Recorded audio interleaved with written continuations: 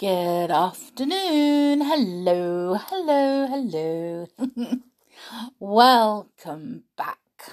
Well, we are on chapter 11 already of 5 Run Away Together. And if you remember yesterday, they got onto the island, but they can't sleep in the little room where they planned to. So now, what are they going to do? They are going to need to find somewhere else to store all their food and drink and everything else, and somewhere to sleep. So, chapter 11 is called On the Old Wreck. Here goes. It was quite a shock to have their plans spoilt. They knew there was no other room in the ruined castle that was sufficiently whole to shelter them. And they must find some sort of shelter, for although the weather was fine at the moment, it might rain hard any day, or a storm might blow up. And storms around about Kirin are so very violent, said Julian, remembering one or two. Do you remember the storm that tossed your wreck up from the bottom of the sea, George? Oh, yes, said George and Anne together, and Anne added eagerly, let's go and see the wreck today if we can. I'd love to see if it's still balanced on those rocks, as it was last year when we explored it. Well, first, we must make up our minds where we are going to sleep, said Julian firmly. I don't know if you realise it, but it's about 3 o'clock in the afternoon. We slept for hours on the sand, tired out from our exciting night, I suppose. We really must find some place safe and put our things there at once and make our beds. Well, but where shall we go? Said Dick. There's no other place in the old castle. Well, there's the dungeon below, said Anne, shivering, but I don't want to go there. It's so dark and mysterious. Nobody wanted to sleep down in the dungeons. Dick frowned and thought hard. What about the wreck, he said. Any chance of living there? Well, we might go and see, said Julian. I don't somehow fancy living on a damp old rotting wreck. But if it's still high on the rocks, maybe the sun will have dried it, and it might be possible to have our beds and stores there. Well, let's go and see now, said George. So they made their way from the ruined castle to the old wall that ran around it. From there, they would be able to see the wreck. It had been cast up the year before, and had settled firmly on some rocks. They stood on the wall and looked for the wreck, but it was not where they had expected it. It's moved, said Julian in surprise. There it is, look, on those rocks, nearer to the shore than it was before. Oh, poor old wreck, it's been battered about a good bit this last winter, hasn't it? It looks much more of a real wreck than it did last summer. Oh, I don't believe we shall be able to sleep there, said Dick. It's dreadfully battered. We might be able to store food there, though. Do you know, I believe we could get to it from those rocks that run out from the island. Yes, I believe we could, said George. We could only reach it safely by boat last summer, but when the tide is down, I think we could climb out over the line of rocks right to the wreck itself. We'll try in about an hour, said Julian, feeling excited. The tide will be off the rocks by then. Well, let's go and have a look at the old well, said Dick, and they made their way back to the courtyard of the castle. Here, the summer before, they had found the entrance to the well shaft that ran deep down through the rock, past the dungeons below, lower than the level of the sea, to fresh water. The children looked about for the well and came to the old wooden cover. They drew it back. There are the rungs of the old iron ladder I went down last year, said Dick, peering in. Now, let's find the entrance to the dungeon. The steps down into it are somewhere near here. They found the entrance, but to their surprise, some enormous stones had been pulled across it. "Who did that?" said George, frowning. "We didn't. Someone has been here." "Day trippers, I suppose," said Julian. "Do you remember that we thought we saw a spire of smoke here the other day?" "I bet it was day trippers. You know the story of Kirin Island and its old castle and dungeons, and the treasure we found in it last year. It was all in the newspapers. I expect one of the fishermen has been making money by taking day trippers and landing them on our island." "How dare they?" said George, looking very fierce. "I shall put up a board that says trespassers will be sent to prison. I won't have strangers on our island." "Well, don't worry about the stones pulled across the dungeon entrance," said Julian. "I don't think any of us want to go down there."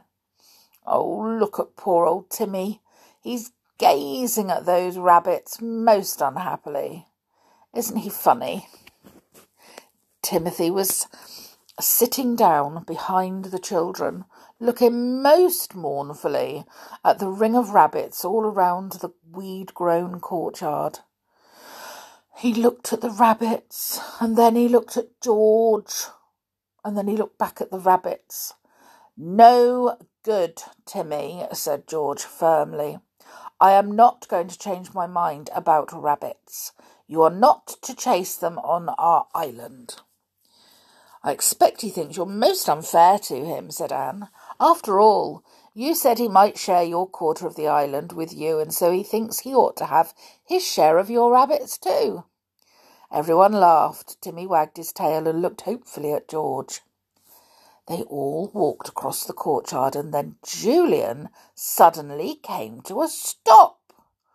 "Look," he said in surprise, pointing to something on the ground. "Look, someone has been here. This is where they built a fire." Everyone gazed at the ground. There was a heap of wood ash there, quite evidently left from a fire. Stamped into the ground was a cigarette end too. There was absolutely no doubt about it. Someone had been on the island. "If day trippers come here, I'll set Timmy onto them," cried George in a fury. "This is our own place. It doesn't belong to anybody else at all. Timothy, you mustn't chase rabbits here, but you can chase anybody on two legs except us. See?" Timmy wagged his tail at once. "Woof!" he said, quite agreeably. He looked all around as if he hoped to see somebody appearing that he could chase. But there was no one. "I should think the tide..." Sorry, I'm yawning now. That's really rude of me.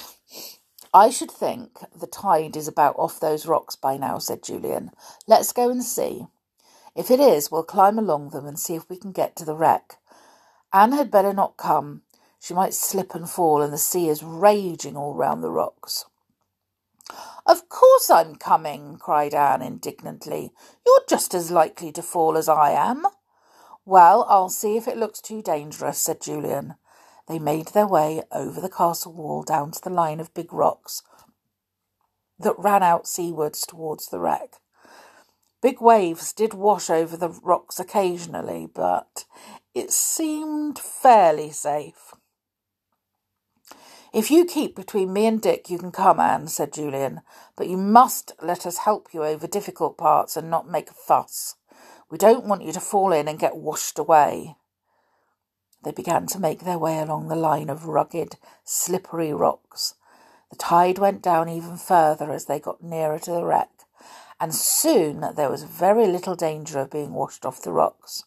It was possible now to get right to the wreck across the rocks, a thing they had not been able to do the summer before.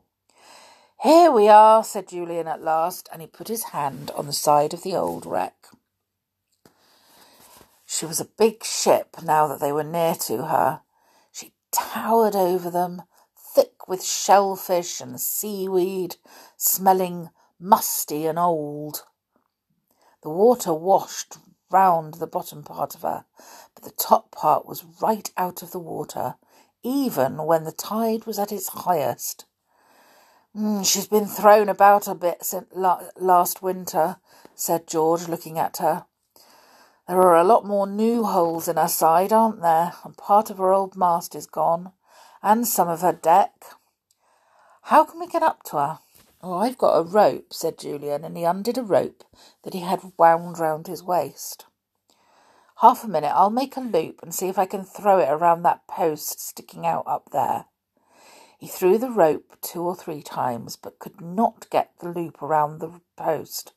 George took it from him impatiently. At the first throw, she got it round the post.